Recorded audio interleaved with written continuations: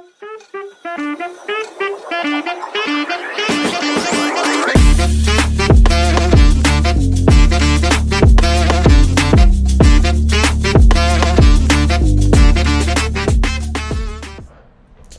there, fellow enthusiasts. Welcome back to another episode of Disruptors Unveiled. I'm your host, Venk. And I'm Rishik.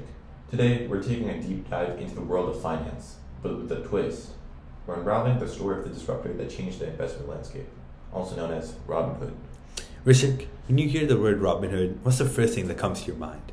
Oh, it definitely has to be the democratization of investing. The notion that everyone, irrespective of their financial background, can be a part of the financial markets. Even for me, I use Robinhood as my primary place to invest in the stock market. No doubt about that, but let's rewind a bit. Remember when the stock market seemed like an exclusive club? Access only those with really deep pockets. Oh yeah, definitely.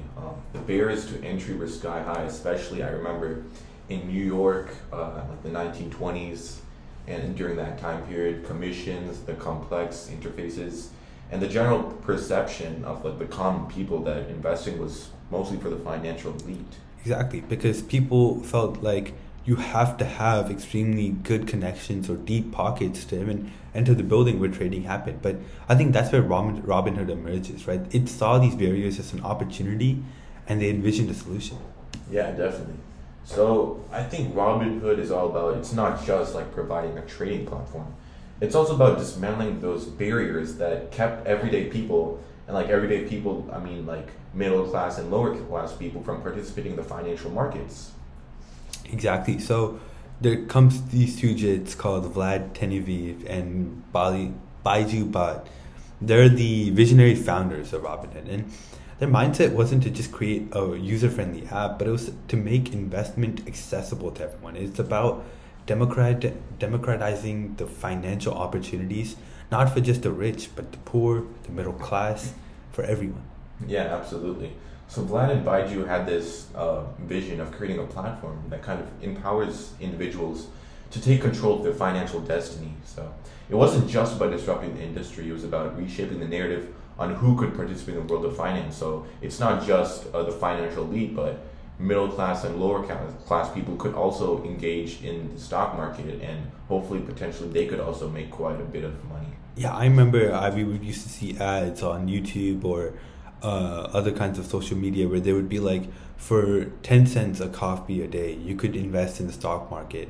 So I think their entire vision was just having everyday people take whatever small pocket change they had and investing that into the stock market. And I think that's the core of Robinhood's disruptiveness. It's not merely about just introducing the zero commission trading, which is a big thing. It's also rooted in the mindset of empowering individuals as the individual investors. Yeah, absolutely. Now let's talk a bit more about the UI, or the user experience. So Robinhood, I've used the app before, and I'll say from personal experience, the app, it's just great. The user interface, it's engaging, and it's honestly very fun to use. I actually feel I enjoy using the app.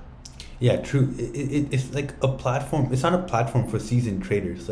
Seasoned traders up in Wall Street, they have their 4 or 5 monitors all hooked up, and they have real-time data, and Robinhood also has real-time data, but it's for the people who try to go in the stock market for fun, just to start off in the stock market with a sense of confidence and ease that whatever they're doing is low cash, low value. But I think that's where Robinhood's really commission-free market starts. You want to talk more about that, Richard? Yeah, the commission-free model, that's definitely a game changer. So it kind of challenges the traditional brokerage model, where if you wanted to invest, I remember back in around 2013, where if I wanted to invest in a particular stock, I would usually call a brokerage firm and ask them to make a trade for me. Yeah, but I think that's a pretty big thing. It's not about providing a service, but it's about challenging a norm and giving the average person the tools to participate, right? Wealth building opportunities in the stock market aren't that rare, but it's the ability, the mindset to think that someone else has to come in and help me do it, not that I can do it myself. Yeah, and let's not overlook the gamification aspect. The introduction of features like also fractional shares, which I actually use, which is basically just you can invest, like, for example, if a stock is like $300 and you only have $200, you can get a fractional share in that company. But anyways, it's also about making investing not just accessible to everyone, but also finding a way to make it enjoyable and actually interesting to invest.